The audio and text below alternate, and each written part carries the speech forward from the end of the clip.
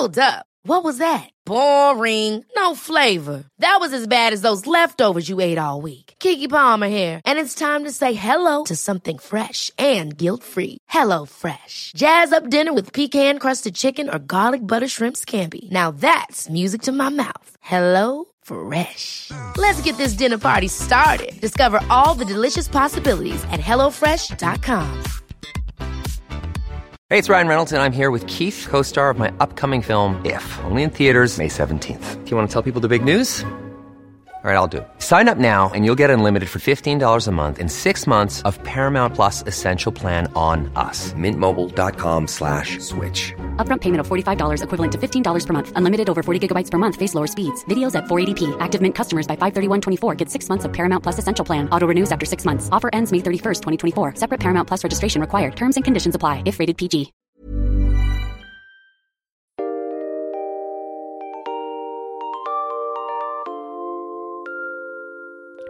Hi, everyone, and welcome to History Dweebs. I am Tim, and I am joined, as always, by my good friend Charles. Chuck, are you there? I'm here. And Tim. Brandy. Are you there, Brandy?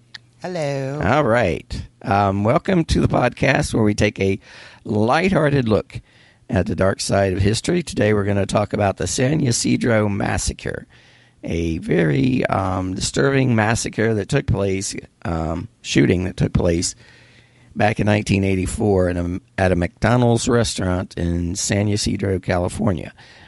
But before we get into that story, let me remind you all that we are a comedy podcast. We use a lot of adult language. And you keep saying every show we say we, Timmy. Mm-hmm. But is it really we, Timmy? Well, is it really we?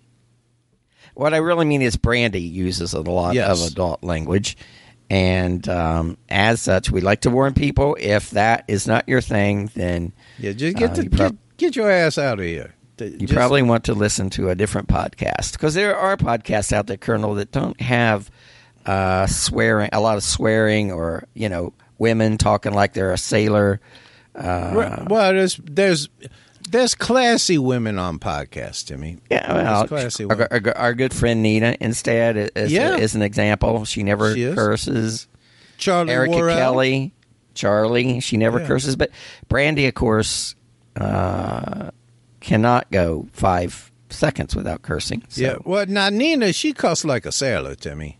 Just not but on a podcast. She has the decency to not push that on other people on a podcast, Timmy. Yes, she's been to finishing school, whereas, of course, our co-host got kicked out of finishing school. Because our co-host been sent to rough sanding school, Timmy. As a matter of fact, It's funny, Brandy. You got to admit it was funny. Oh, it's so funny. I'm so funny. This morning, I was calling to make our three-way call, and I almost called the wrong Brandy, and I told Timmy, wouldn't it really be an upgrade, though? You mean just like a random Brandy that you would have? Well, it was a show? Brandy that was in my contacts. I said call Brandy, and I forgot to say call Brandy with an I. The hooker Brandy. And the former stripper. Yeah. Really? And it sent me to another Brandy, and I was half tempted to say, hey, I'm going to shoot you the script over because I've read this script and it's very, the prose, once again, it's excellent to me, and thank you, Colonel. It's an amazing story. And I figured you're thinking if we just have like random Brandies on, that it would be, maybe we need to call out to random Brandies to join the podcast. I mean, it couldn't hurt. Couldn't hurt. Except, people would notice the tone, the change in tone. It would be like, oh, I listened to History Dweebs, and I came out feeling a little bit better about myself, Timmy. I came out feeling a little bit more cheerful. Change of tone. I came out feeling like I didn't feel like I had to take a shower afterwards, Timmy. That's what people would be saying. Well, sometimes I will mention that this. Yes, this is particularly gruesome, but sometimes, Devil, I'm just saying, your language, the words you use, they make people feel dirty. It's just and uncomfortable. Yeah, it's not genteel. What? You have diarrhea of the mouth. We have been on here for almost 4.5 minutes and heard nothing but your cock holster going. Can we please See, here we go. begin our story? Well, I would like to say the story is a little bit gruesome, as the Colonel was mentioning. So, Well, I think know, anytime keep that you in have, mind. anytime you have a mass shooting, you have to give a trigger warning, Timmy. Yes, exactly. See- Let see me what- introduce our see what I Brandy. did Let there, me Timmy? introduce. Yeah, I did. I did see what you did there. Let me introduce our panel. We're joined, as always, by the very lovely and talented, the lady who is known throughout the land as Brandy the Benevolent, Her Majesty Queen Brandy the First. How are you, Brandy, if at all? Well, I've just wasted 4.5 minutes of my life listening to you two drone on about bullshit. But other than that, Well, as opposed you to know, I'm doing okay. Oh, okay. So as go opposed ahead. to the 4.5 What? minutes, you could be sitting back drinking cough syrup and whatever it is else you do on a Sunday morning. Yeah. You didn't go to services today again. I take it. I got up a little late for. Actually, I didn't get up a little late for services, but no, I don't. I don't generally attend Sunday services. Are you shocked there, Colonel? Does that shock you? Well, no, it does not shock me. I'm noticing that. Wait a minute. I'm noticing neither one of you I attended online. has attended. I was Do I you? was at the 8 o'clock. Of course, you I was do. at the 8 o'clock service this morning. You were We not. get up early to praise The service the Lord. at Perkins does not count. The Waffle House service Doesn't count.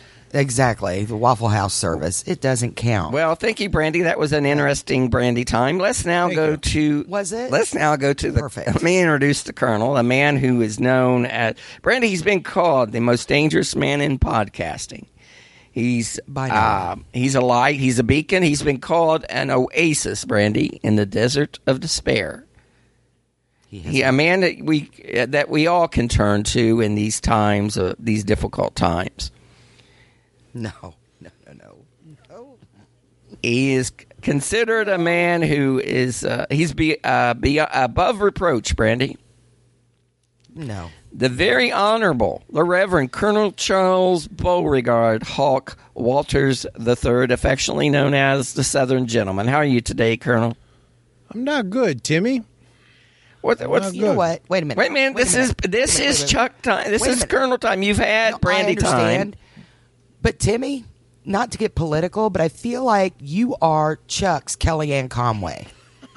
That's what you are. That's not true. That's not true. This man has a That's big what you following. That's out there. fake news, devil. Fake news. That's alternate facts. Alternate facts, yes. Are. Yeah. So, Colonel, That's who he is to you, Chuck. I hope you're happy. don't pay attention to her, Colonel. Tell us what's bothering you this morning. Well, Timmy, yesterday I wake up to an empty house, and me and Beauregard. It was me and Beauregard, and I think, this. Okay, I got a good day ahead of me. Nobody around. I can do my Colonel stuff, and I find a little note on the counter, and Okay. it says the groomers will be calling about 11. Can you pick up Rudy? So And he's I at the think- beauty shop. Yeah, Rudy was at the beauty shop, and I said, okay. And she said, and can you give Bo and Lily a bath? Lily is a cat, Timmy. Have you Okay. ever given a cat a bath? And now, aren't they self-cleaning? Well, They got Lily ovens. Lily has really long white fur, and she likes to roll around in the basement. So occasionally I'll, use these wipes to clean her off. But for some Cat reason, Kitty somebody decided it would be a Summer's Eve good wipes. idea to give this cat a bath, and for me to do it, Timmy. It was like going back to Nam, Timmy. Was it traumatic? It was quite traumatic. I got PTSD from giving a cat a bath. And I believe I needed stitches by the time I was done. And then I put Bo in there in the tub. This son of a bitch thinks it's spa day. He's all stretched out. He's wanting me to massage his shoulders and his little thigh muscles and whatever it is, his hips. And you did, didn't you? I did. You absolutely I did. And then I went to pick up Rutabaga from the beauty shop, and they told me he's 7 and a beagle. His breed is Beagle German Shepherdness. It's you have to worry about the hip joints, but they have special treats, Timmy, for dogs like him that you can buy, and you give them 2 treats a day, and the dogs like them. They got the glucosamine in there, Timmy, the stuff to lubricate your joints. I see. That's the same stuff Timmy takes. It's $72 for a bag of them. See, that's why you need good health care, Brandy. A dog health care. Wow. And, Timmy, so I went and I picked up Rutabaga, and they handed me a piece of paper, and I said, what's this? And they said, it's a receipt, just go pay at the register. It was $60 to give the dog a bath. Now, I had damn near lost my life giving a cat a bath for free. I should have taken the cat up there and paid the $70 to have him give the cat a bath. Well, I'm sure it would have been cheaper for a cat. Not for this cat, Timmy. This cat was... But she's nice and clean. She's curled up on my lap right now. I thought cats kind of bathe themselves, don't they? They generally do, but every once in a while you squirt them off real good just to get them... I don't know if I was... It sounds pretty bourgeoisie to me, Brandy. I don't know if I was punked, Timmy. I think that's what happened. I think that somebody was like writing down, hey, and tell Dad to give the cat a bath, and let's see what happens. I think that's what it was. I don't think cat baths are you necessary. follow any directions that you're given, obviously. Well, I'm a diligent man, Timmy. You know me. I don't. I do let know things you. Yes, I fall do. through the cracks, Timmy. All right, let's talk about the San Ysidro Massacre, Brandy. Would you like to? Not really, but we're going to, so okay. In the summer of 1980, it is. In the summer of 1984, California was in the headlines, Brandy. In San Francisco, the Democratic National Convention was underway. It would soon nominate Walter Mondale as its standard bearer. In Los Angeles, organizers were making last-minute preparations for the Summer Olympic Games. What were you doing in 1984, Brandy? Probably bad-mouthing your country and smoking dope. Yeah. Protesting. I was in the 4th grade. Yeah. I was in the 4th grade, so I wasn't quite there yet. You were in the Probably 4th still grade, bad-mouthing 1984? Yeah. I was in the 4th grade in 1984. But she was 17 years old, Carl. Not quite. That was in July. Not that was in July of the summer of 1984. Summer is in July, Brandy. The small San Diego community of San Ysidro grabbed the spotlight for a very, very different reason, Brandy. San Ysidro, California, is a district in the city of San Diego, immediately north of the U.S.-Mexican border. It's a friendly community. Tijuana. It is. Yeah, it is. That's another. Yeah, after the 1846 U.S. invasion of Mexico, the U.S. annexed what is now the Southwest United States, and in 1848, San Ysidro found itself on an international border, Brandy. Today, it's the 4th busiest border crossing town in the world. The 2010 census counted just over 28,000 people in San Ysidro, of whom 93% were Hispanic, mostly of Mexican descent. On July 18th, 1984, San Ysidro became the site of one of the deadliest killing sprees in United States history when James Oliver Huberty, a 41-year-old former welder from Canton, Ohio, opened fire inside a McDonald's restaurant with multiple firearms, killing 21 people and injuring an additional 19 others before he was fatally shot by a sniper from a SWAT team. The whole ordeal lasted 77 minutes. In fact, there's a really cool documentary on this shooting called 77 Minutes that you can probably find on Netflix or on YouTube. The YouTube, Randy, I know you watch the YouTube a lot. Yeah.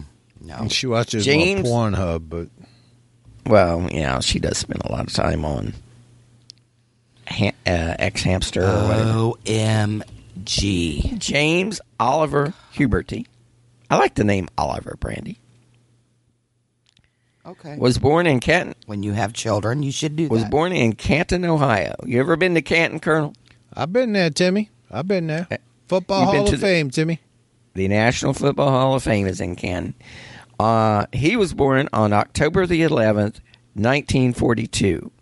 And when James was 3 years old, he contracted polio, Brandy. Not the kind you play with horses, but the disease. And even though he made a progressive recovery, the disease caused him to suffer permanent difficulties when he walked, Brandy. Both of his parents were religious. His father was Amish, while his mother was an evangelical Christian, Brandy. That makes for an interesting mix. Well, yeah. In the early 1950s, his father bought a farm in the Pennsylvania Amish country. Huberty, James's mother, refused to live in Amish country. You ever watch Amish porn, Colonel? Well, I watch Amish Gone Wild, Timmy. But they can't videotape it, so they have to do it live, Brandy. Well, they have to do those little, you know how you do the little paper things, Timmy, where you get like 100 pieces of paper and you flip through them real fast and it looks like it's that's okay. Amish porn right there. Mm. And if you look at it 3 or 4 times, then you can't really flip through it because the pages are all stuck together, and it's not practical, Timmy. It's not practical. It is not practical when it comes to porn, Brandy. No. So Mom refused because she was an evangelical Christian. She refused to live in Amish country, and she soon abandoned her family to do sidewalk preaching for a Southern Baptist organization. You ever do any sidewalk preaching, Colonel? I do sidewalk preaching all the time, Timmy. All the time.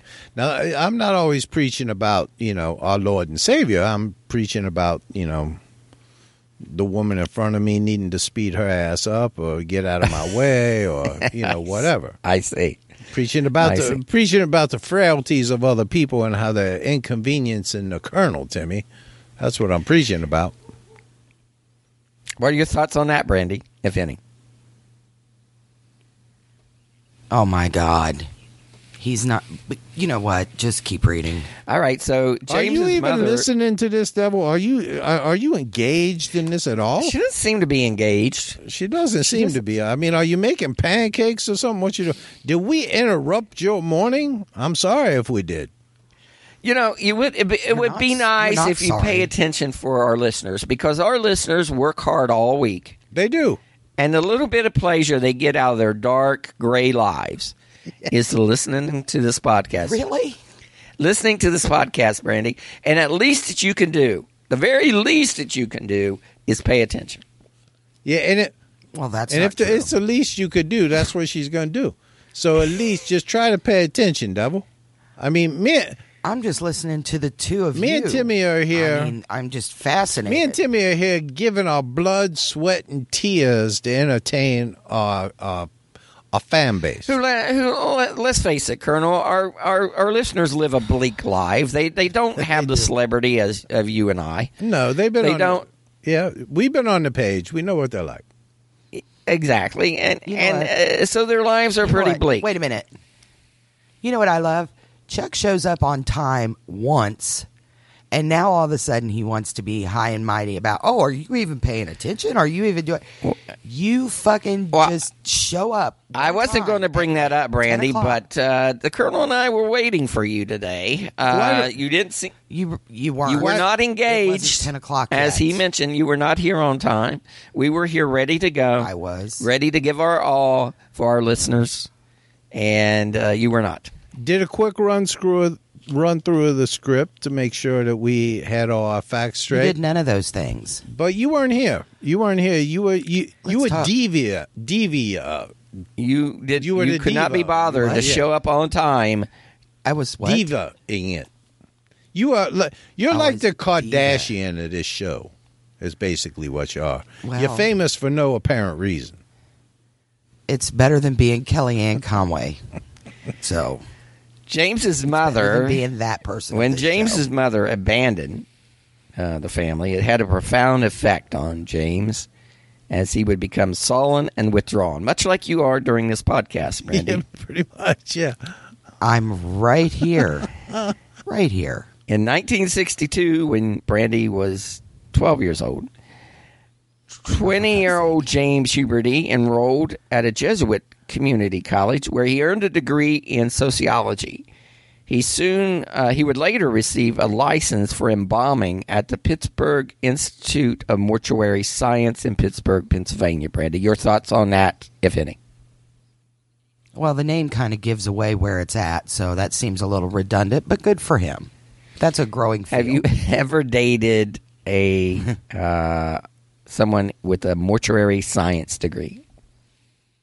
I have not, but I knew a guy that had a license to do embalming. That's creepy. weird. I think it's creepy, but I mean, I'm glad people It is do very it creepy. because if no one did it, then we'd all be screwed. But you know, No, I don't understand why rotting they in the- embalm us, Timmy. I don't get that. I never understood that quite well because why do you want to preserve a body? Well, I think you want to preserve it so that people you can schedule a funeral and you have a. Yeah, it's creepy to me. I just assume everything be closed coffin myself. Well, it's like one day. Timmy, we got you covered. Some- Thank you, Brandy. We got you we covered. do have you covered, Timmy. We got plans for you. We got you. We got plans. We got plans. I think it's cute that you think that you're going to outlive me. That's what I think is funny. yeah. but Timmy's going to be doing this podcast. I just bought a book of stamps. I'm just Fool. saying. While at mortuary I school, just bought a book of stamps foolish. and a 3-pack of mouthwash. So I'm planning on being around for quite Well, a that while. just seems excessive. I mean, that just seems like you're consumer driven. You're just letting. Wow. 3 packs of mouthwash. You need a bar of I don't soap. see the Yeah. need. Is what you need. Wash your mouth out with soap with your language that you Yeah. use. Yeah, that mouthwash ain't strong enough, girl, because there's stuff coming out of that mouth that is not bacteria free. While at mortuary school, you.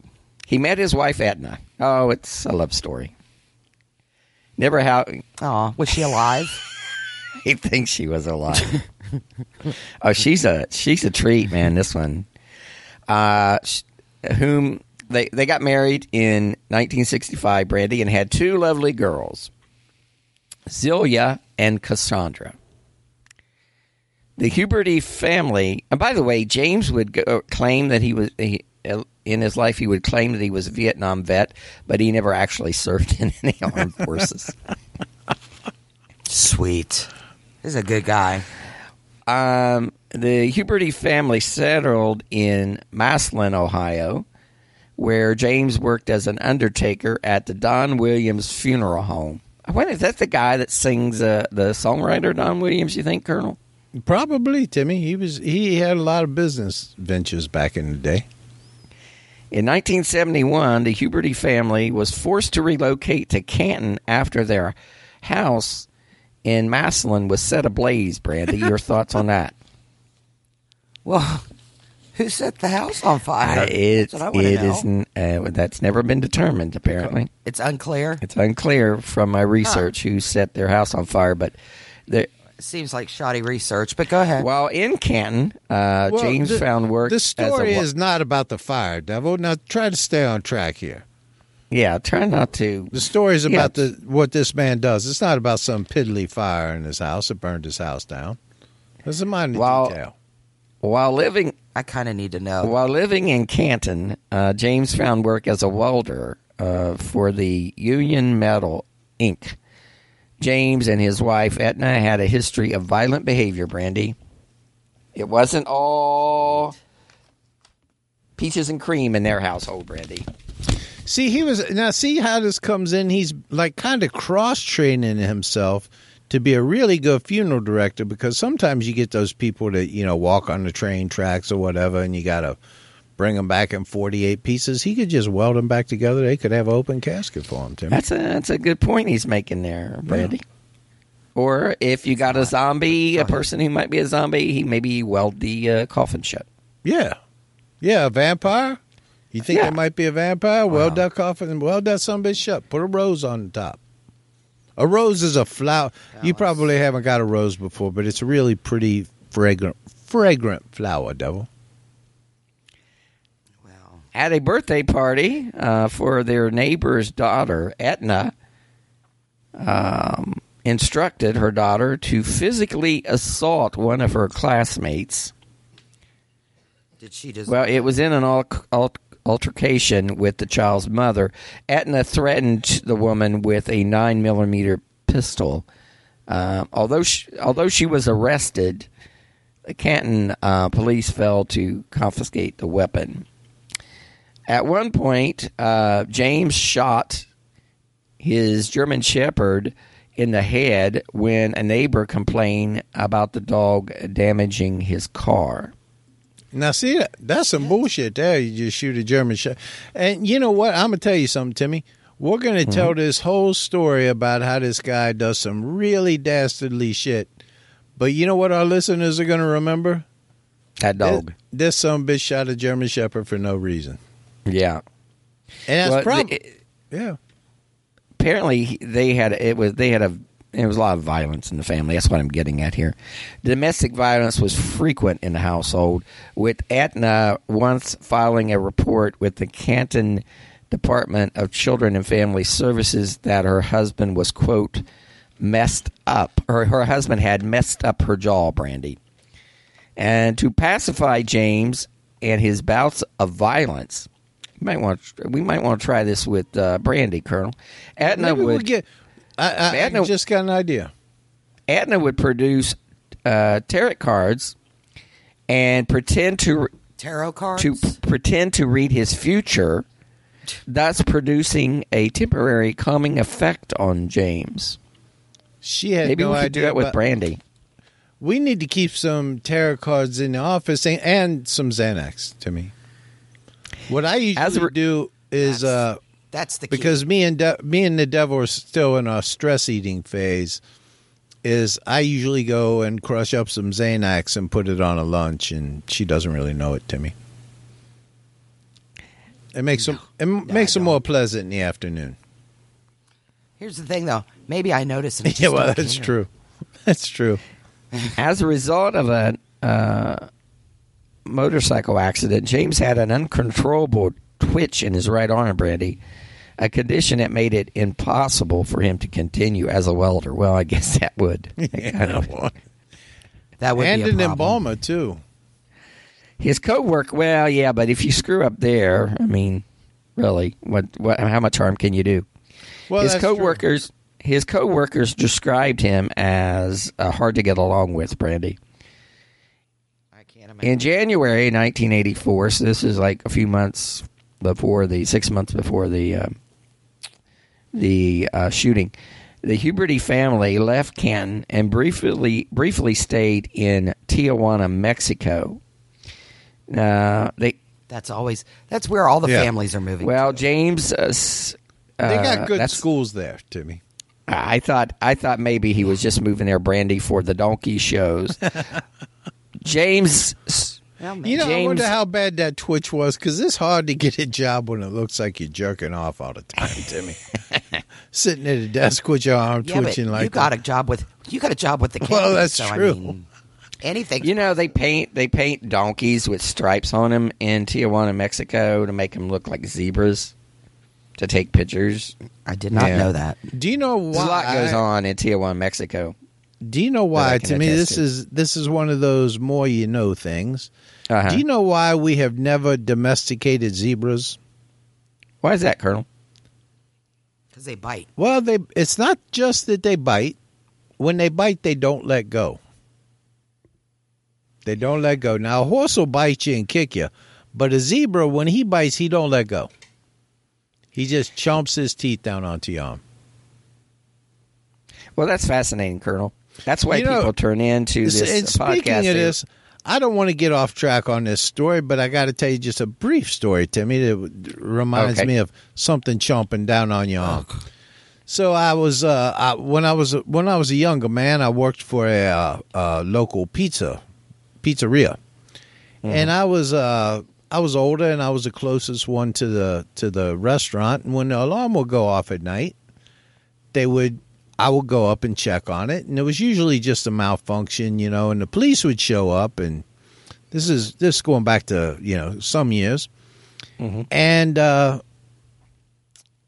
this particular time, the police told me just unlock the door and get back on the sidewalk because it was a wooden building, Timmy, and some really industrious burglar had broken a hole in the side of the building and crawled through.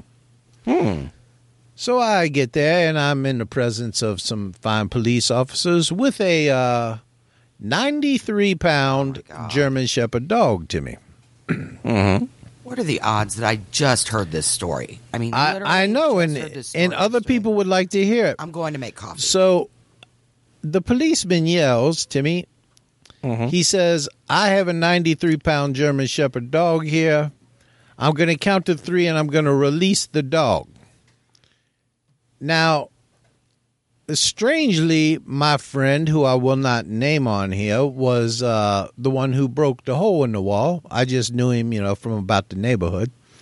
And so he was the guy breaking into the restaurant. He was, and he was the burglar, and he decided that he could hide under a booth, Timmy, and the dog found him under the booth. And there are very few things in this world, places that you want to be, like under a booth with a 93-pound German Shepherd. Yeah. So the dog chewed him up so bad that they had to call an ambulance for him, Timmy. So he spent about a year in jail. That's why you got to stay on the straight and narrow, Colonel. You do, and this is a warning to our listeners. So he stayed in jail, but here's the funny part. I seen him about a year after he went to jail. He had a big scar on his face and everything. And I was like, Joe, when they called you, why didn't you just come out? And he's like, I didn't think the dog could find me. I don't know. He said, but I'm going to tell you something, Chuck, and you're not going to believe me, but it's the truth.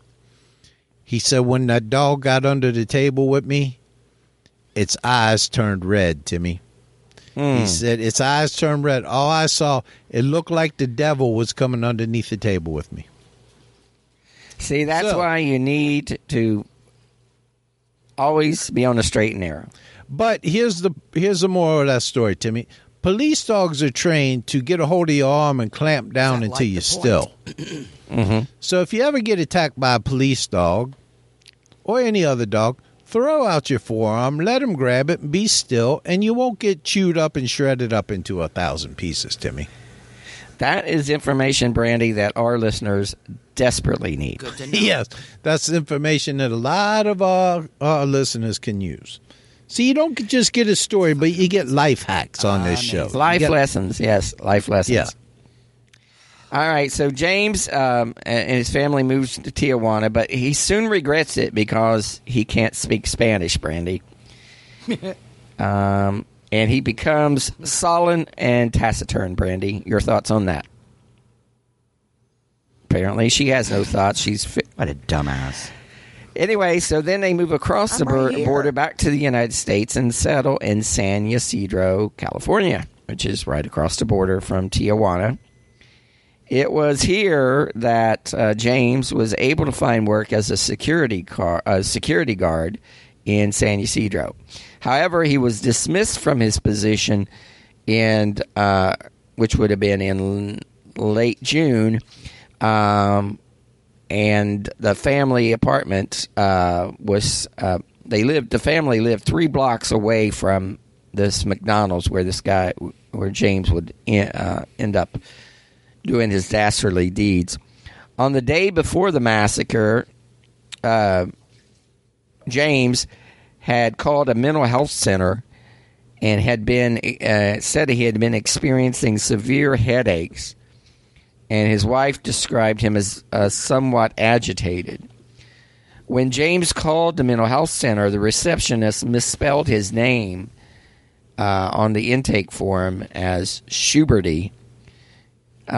His polite demeanor conveyed no sense of urgency to the operator, and he had he elaborated on in the phone call that he had never been hospitalized for mental health issues. Therefore, the call had been logged as non-crisis, and he was told that someone would be in contact with him within the next 48 hours. So he didn't raise any red flags, apparently, Brandy, when he called the crisis center, although you would think calling a crisis center itself would be a red flag. Is the red flag. Yeah, isn't that the red flag when you call? I would think so. James Huberty and his family went to the San Diego Zoo on the morning of July 18th, 1984, the day of the shooting, and the family had eaten at a McDonald's in the Claremont neighborhood in northern San Diego a few hours prior to the massacre. Now, his wife would later claim that his behavior was a result of him eating at McDonald's. The family ate at McDonald's a lot, and she would claim that contributed to his mental health issues, and she would later try to sue McDonald's for eating McDonald's. Yeah, She said it was his diet that was contributing. Well, remember the guy who tried to get off on because of the Twinkies? That's had a Twinkie diet, Brandy. The Twinkie defense. When the family got home from the zoo, James seemed to withdraw from Etna and the kids. The children were watching cartoons on TV, probably He-Man back in 1984. Wouldn't you think so, Brandy? Oh. Yes. He-Man and the Masters of the Universe. Could be Scooby-Doo, though. James walked into his bedroom wearing a maroon T-shirt and green camouflage slacks. As his wife lay relaxing upon their bed, he leaned toward her and he said, "I want to kiss you goodbye."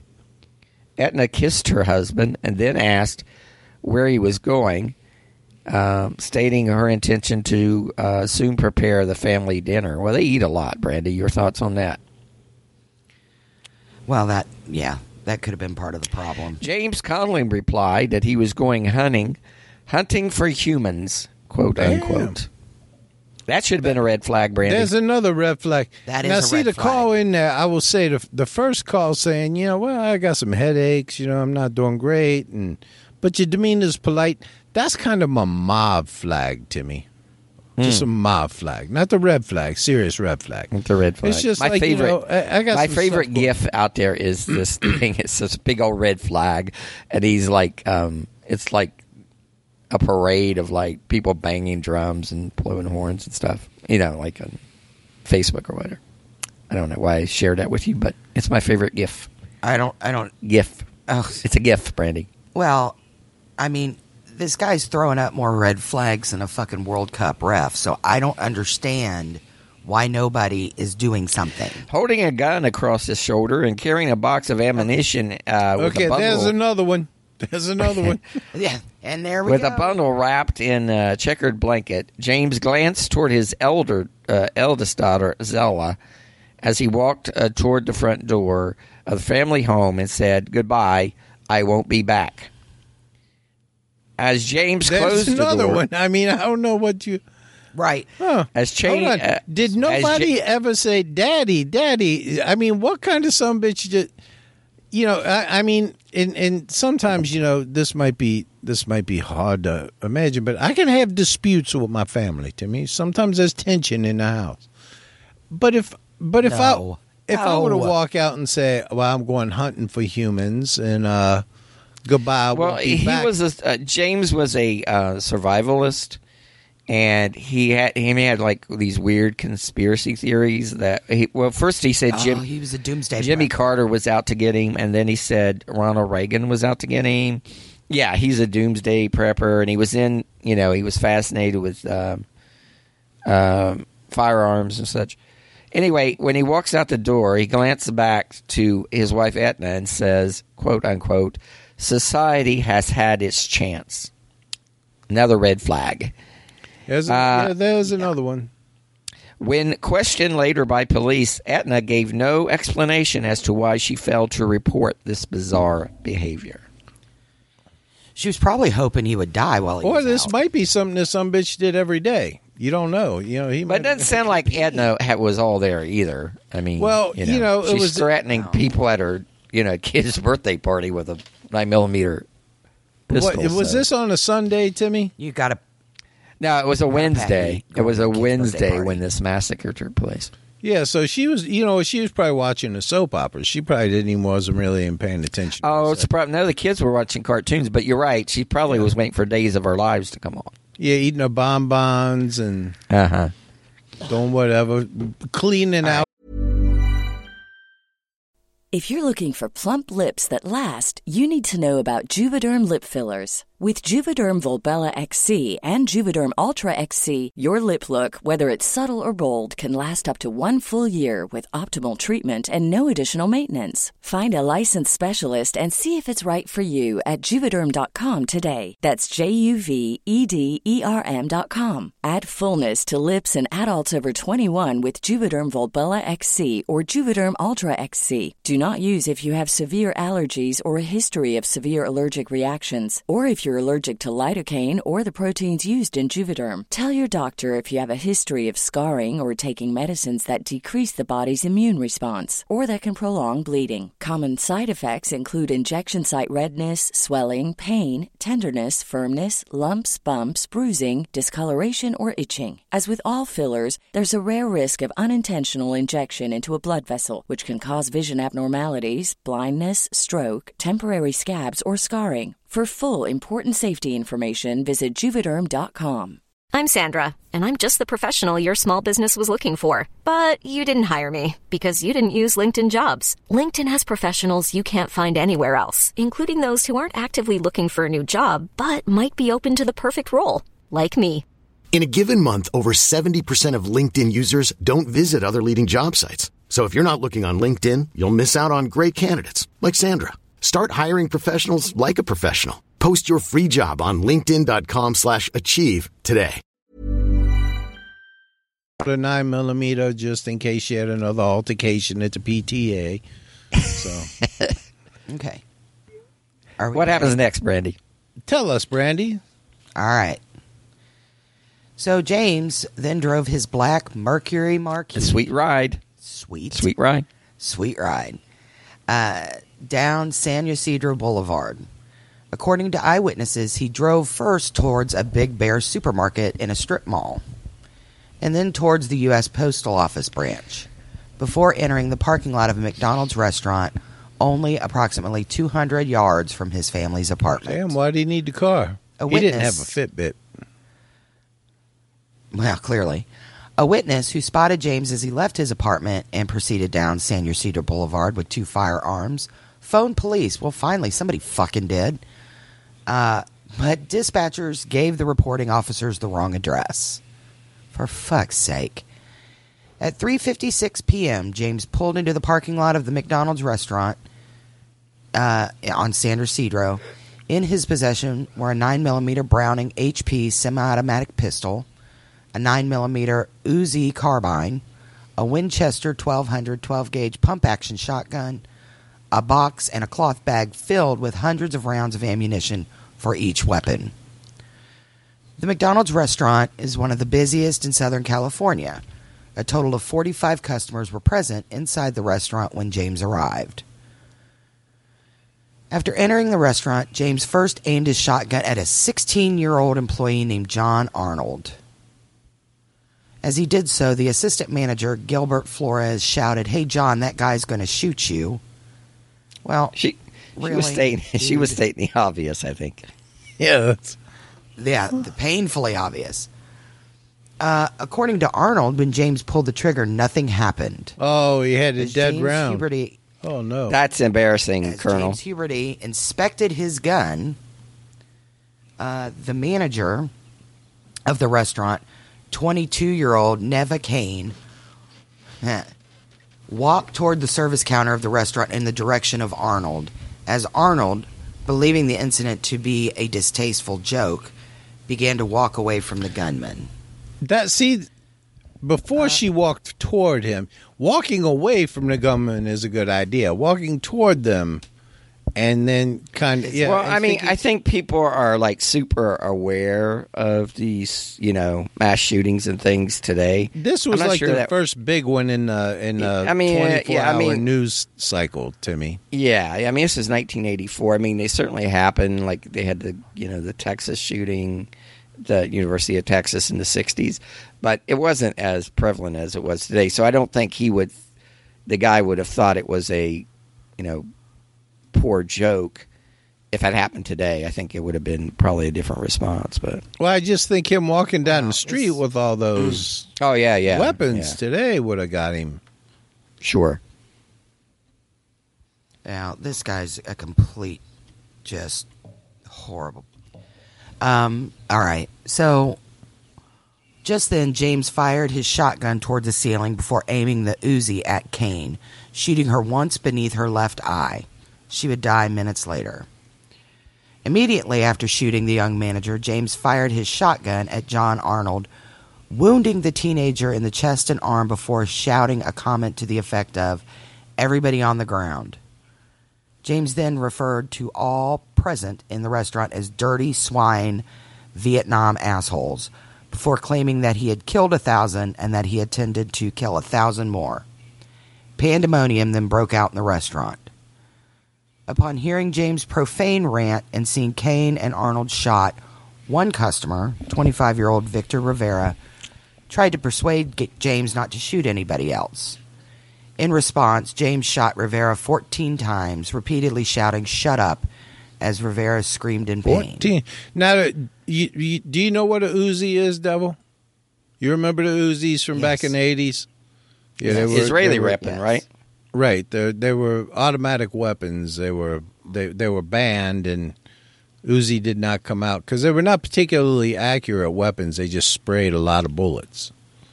So, just so our listeners know, there's a difference. The Uzi, they banned that one, and it's never come back.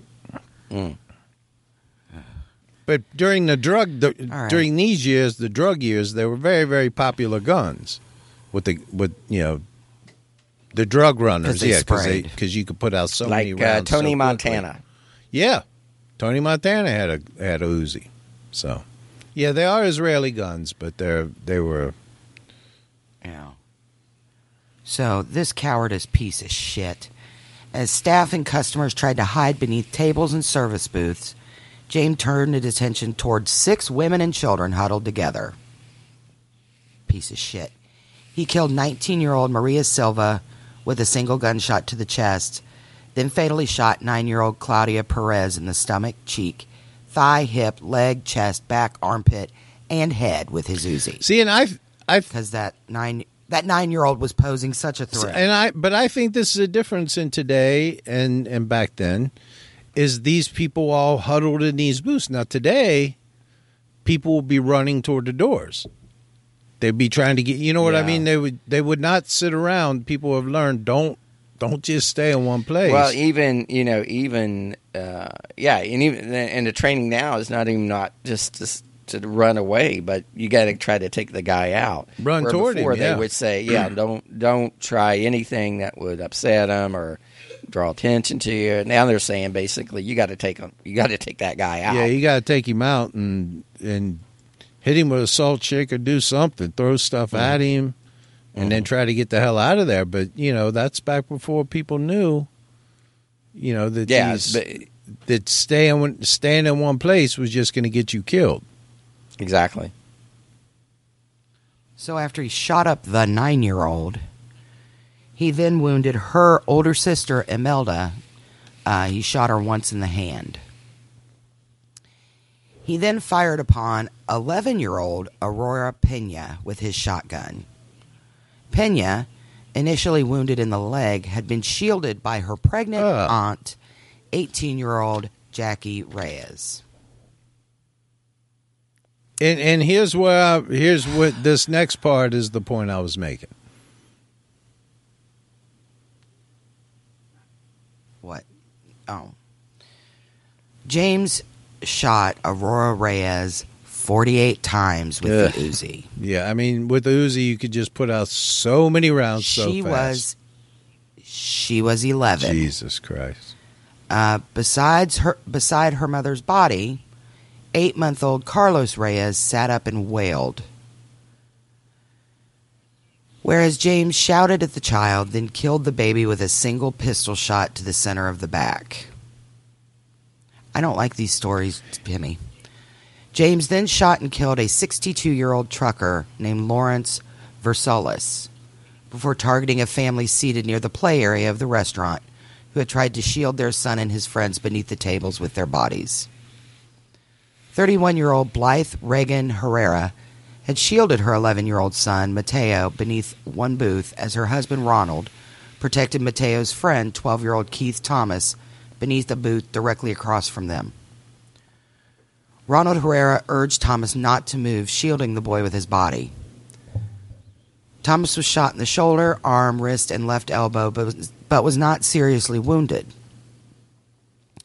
Ronald Herrera was shot 6 times in the stomach, chest, hip, arm, shoulder, and head, but survived. His wife Blythe and son Mateo were both killed by numerous gunshots to the head. Nearby, 3 women had also attempted to hide beneath a booth. 24-year-old Guadalupe Del Rio lay against a wall. She was shielded by her friends, 25-year-old Gloria Ramirez and 31-year-old Arisdelcy Vargas. Del Rio was hit several times but not seriously wounded. Ramirez was unhurt, whereas Vargas received a single gunshot wound to the back of the head. She died of her wound the next day, and the only person fatally wounded who lived long enough to reach a hospital. In another booth, James killed 45-year-old banker Hugo Vasquez with a single shot to the chest.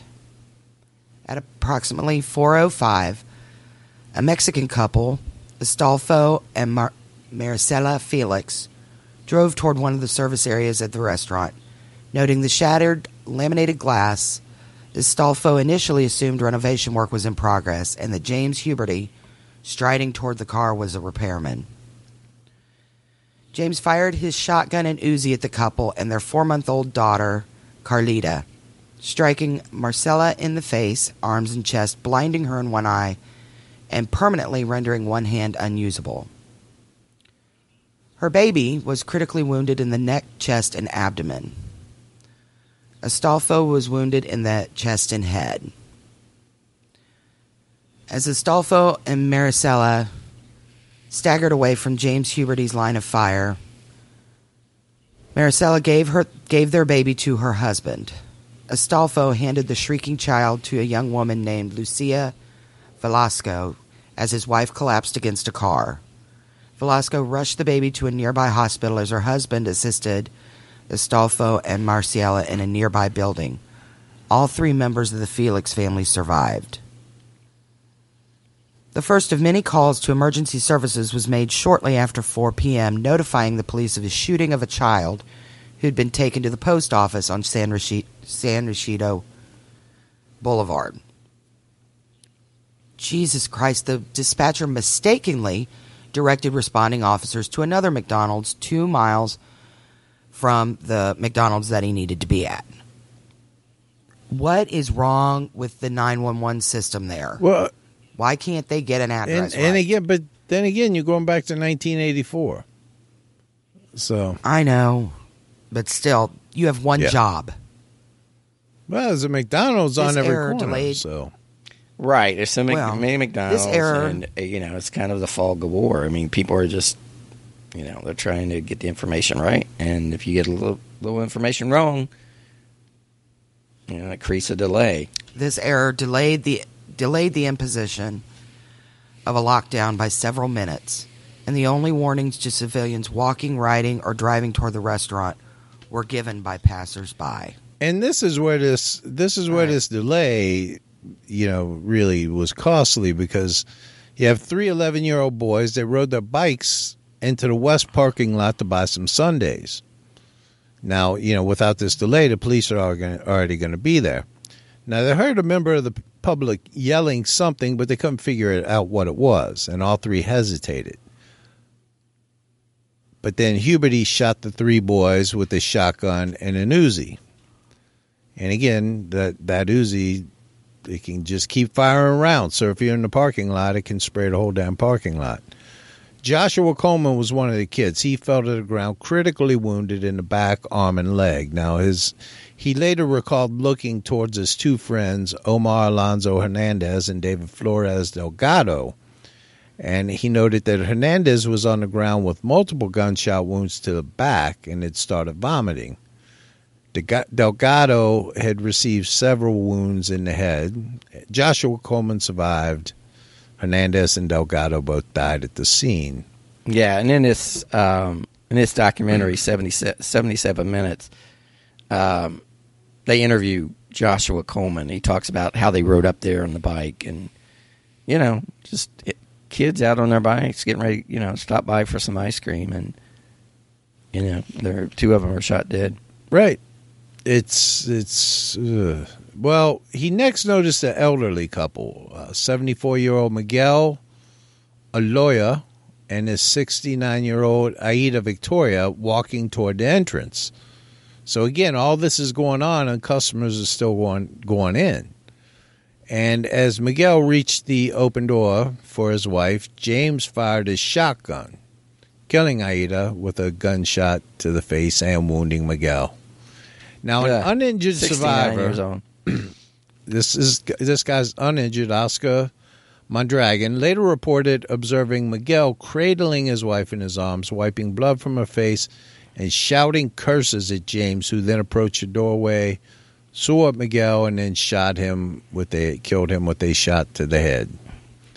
Now, 10 minutes after the first call had been placed to emergency services, police arrived at the correct McDonald's.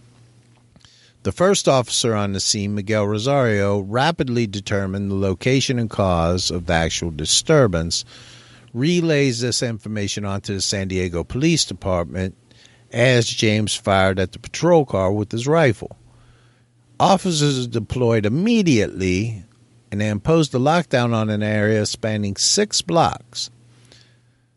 The police established a command post 2 blocks from the restaurant. And this is something different because, they learned from we've had so goddamn many of these things. They learned from the Columbine thing. Don't wait around an established command post. Mm-hmm. Just rush in there because the longer you wait, the more people are going to die. Exactly.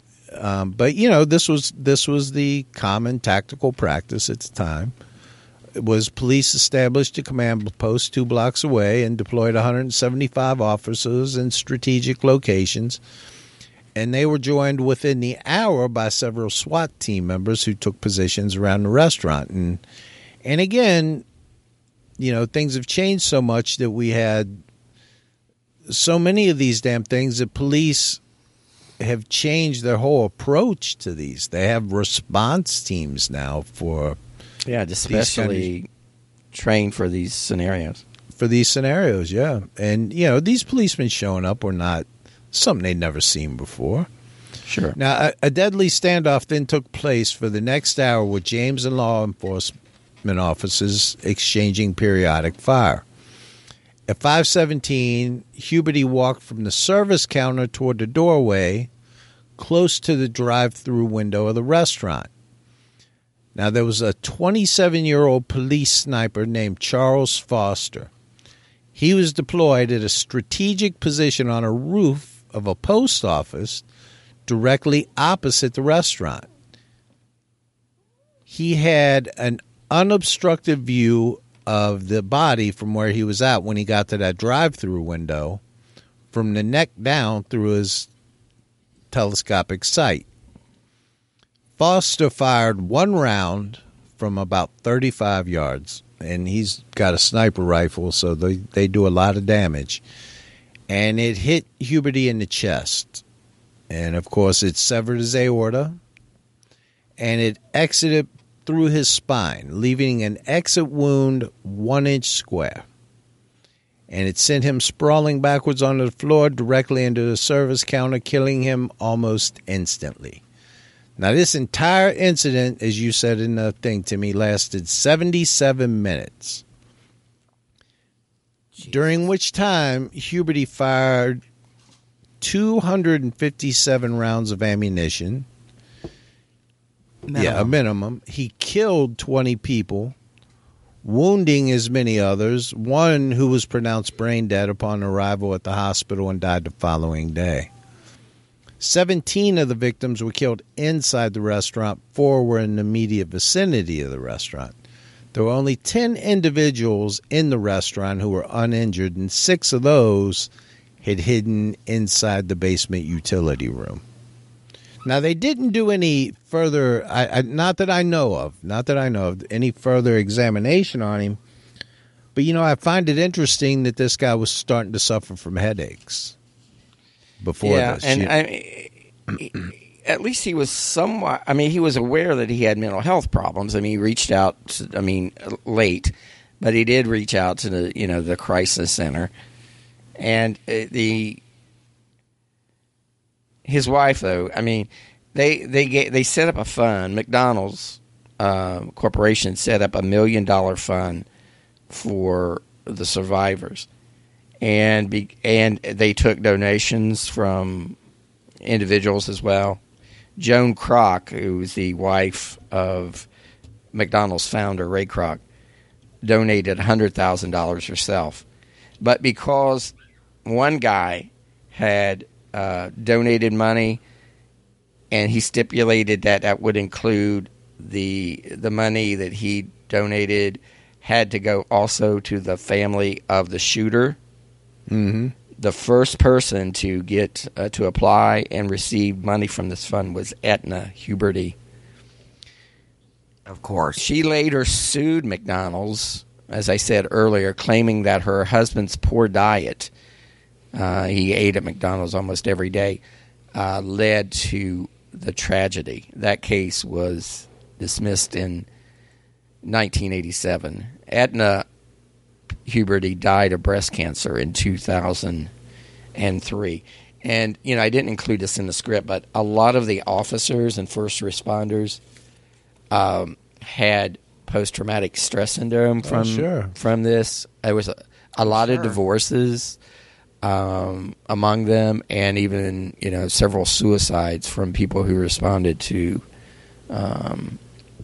the shooting.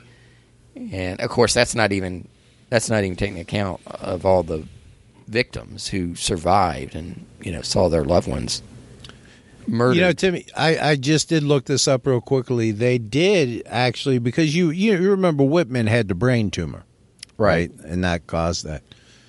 They did actually examine his brain afterwards, and could not find anything Abnormal. useful. They said that he was just a piece of shit.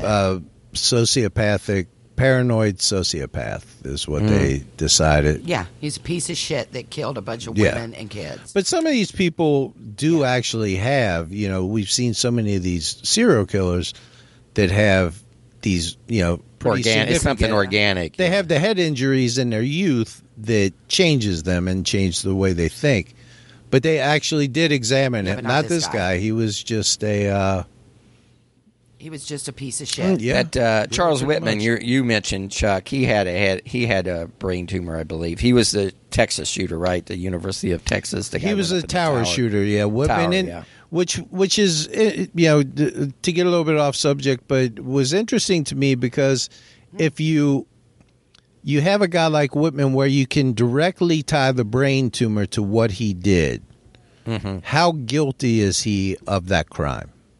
Right. If he wouldn't have been killed, and you could have taken him out and removed the brain tumor, and you say he's no longer a threat to society, does he still need to spend 70 years in jail or get the death penalty? Right. That's Whitman knew something. Thing. Whitman knew he absolutely something did. He tried to get help for it. And it drove him up to that tower. I think even when his last note before he went up in the tower was that he asked them to do an autopsy on his brain because he felt that there was something wrong with him. Yeah. Okay. But this guy, they did study his brain, and the headaches were just, they could find no organic reason headaches. for them. Yeah.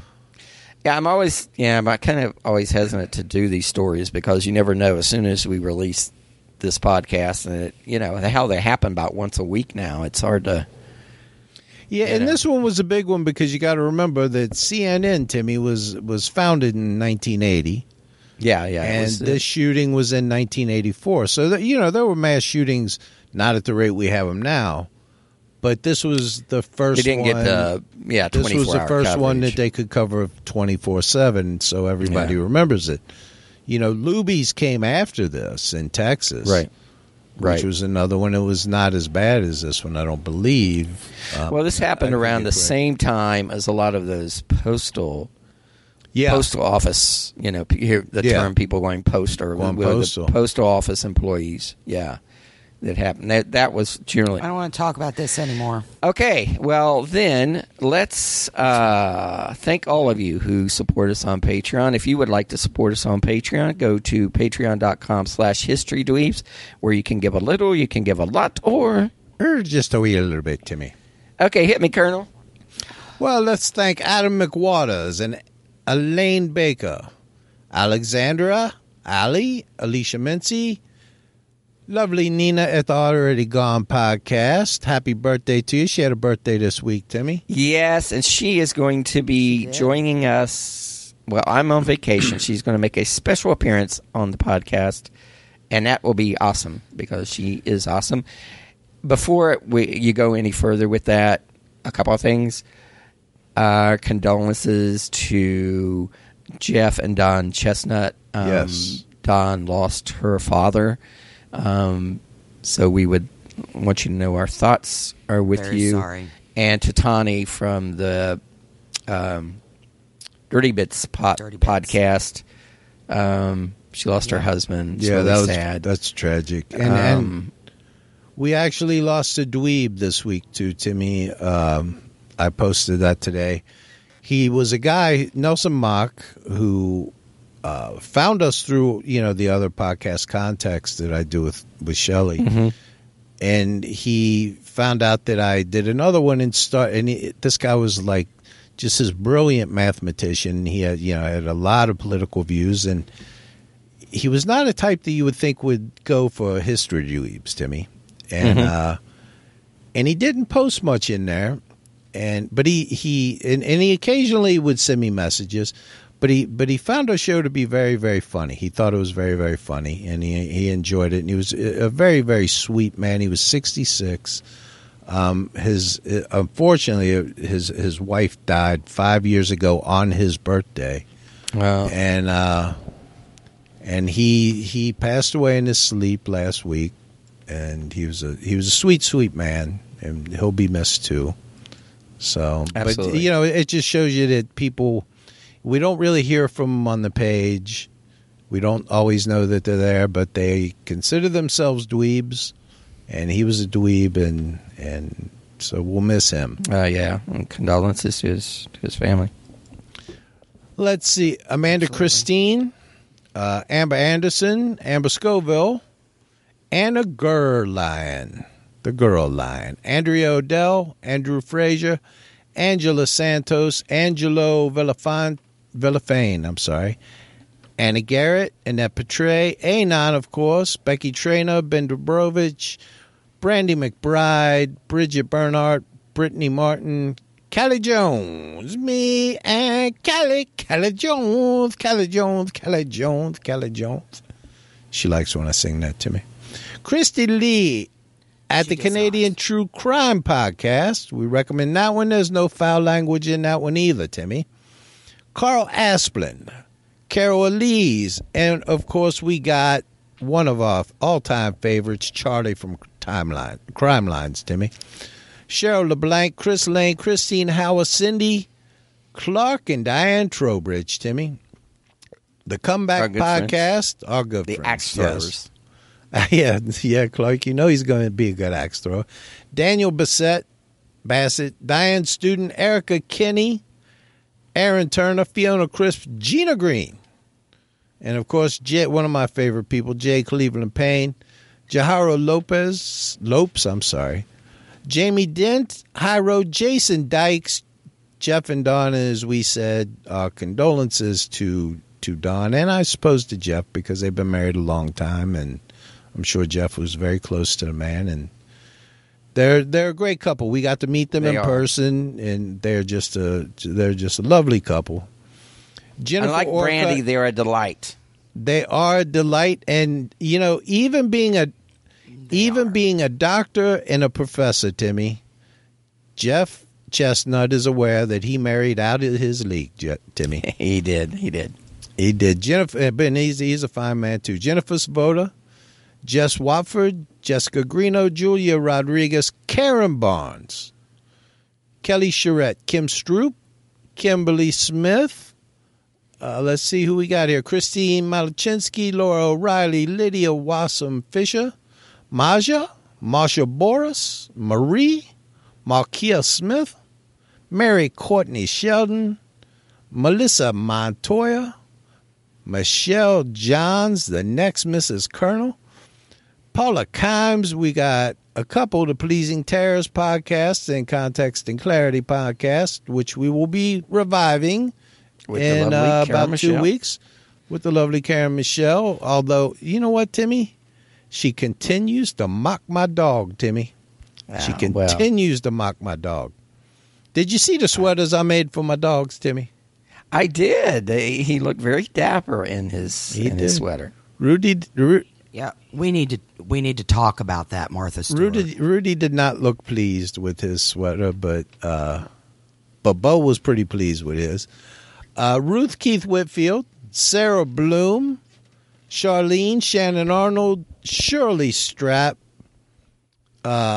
Stacey Alsop, and from Down Under, Stephen Potts, Terry Stratford, the Vanish podcast, the They Walk Among Us, the lovely Ben and Roseanne Fenton. I'm going to be seeing them soon when I'm in London. Well, give them my regards, Timmy. I will definitely. I think very highly of them. Yes. Todd Long, Tommy Lane, and as much as I hate to say, the lovely Leanne Flanagan, I'm going to see her as well. I know, Timmy, and it's she's my nemesis, Timmy. I know. I'm sorry. Don't let if you learn of any plots she has against me, you need to turn over the plans. I certainly will. She's like a character in a Bond movie, Timmy. I don't know that I trust her. Vive, Whitney James. We've got, of course, Rudy the Wonder Dog, and Lady Beverly. Bo has not. Lady Beverly. I'm hoping to get to see her. If not, I'm hoping to see her my next trip to London. But Bo has not donated any money. Bo went to the bank the other day, Timmy, to get his check card, and I had to sign for him because he's not quite 18 yet. And he said as soon as he gets his card, he will be a Patreon sponsor himself. I look forward to that. And, of course, the lady we do the show for week after week after week, the lovely Dottie Scott. How's Dottie doing, Timmy? She is doing well. She's doing well. Good. It's good to hear. Yes. Rebecca. Did we get Rebecca? I don't know if I've updated that. I was supposed to update it last week. Rebecca Lachoulet. Yeah. Don't want to forget her. Rebecca Lachoulet. Okay, we don't want to forget her. No. All of you who support us on Patreon. And like I said, if you would like to support us on Patreon, just go to patreon.com/historydweebs and you'll be able to make your contribution. Thank you all. And even if you don't support us, thank you for listening to the show. Yes. Leave us a review. We love reviews. We love positive reviews. If you got bad things to say about Brandy, that's okay. We understand. You can give us the 5 stars. Give us the 5 stars and just unload on Brandy. Tell us what you think about Brandy, because we keep trying to show her these reviews and say, look here, devil. We got a review last time that said that Colonel. I think it was Brandy who actually did this, because she said how much she hated the reviewer, how much they hated when we interrupt Brandy. Now, can you think of one instance where we've interrupted Brandy? Not while she was saying anything of substance that was going to add to the conversation, no. And, Colonel, get this, they said they didn't like your singing. What? So, yeah. So, obviously, that was Brandy leaving a review. Well, We're on to you. You know, the only thing I could say to this woman, or, you know, what comes to mind when a woman says that is, maybe she crazy. I think she crazy. Makes me think that maybe her and I need to be best friends. Thank you all for joining us, and we'll see you next time on History Dweebs. Bye, everyone. Good day. Bye-bye.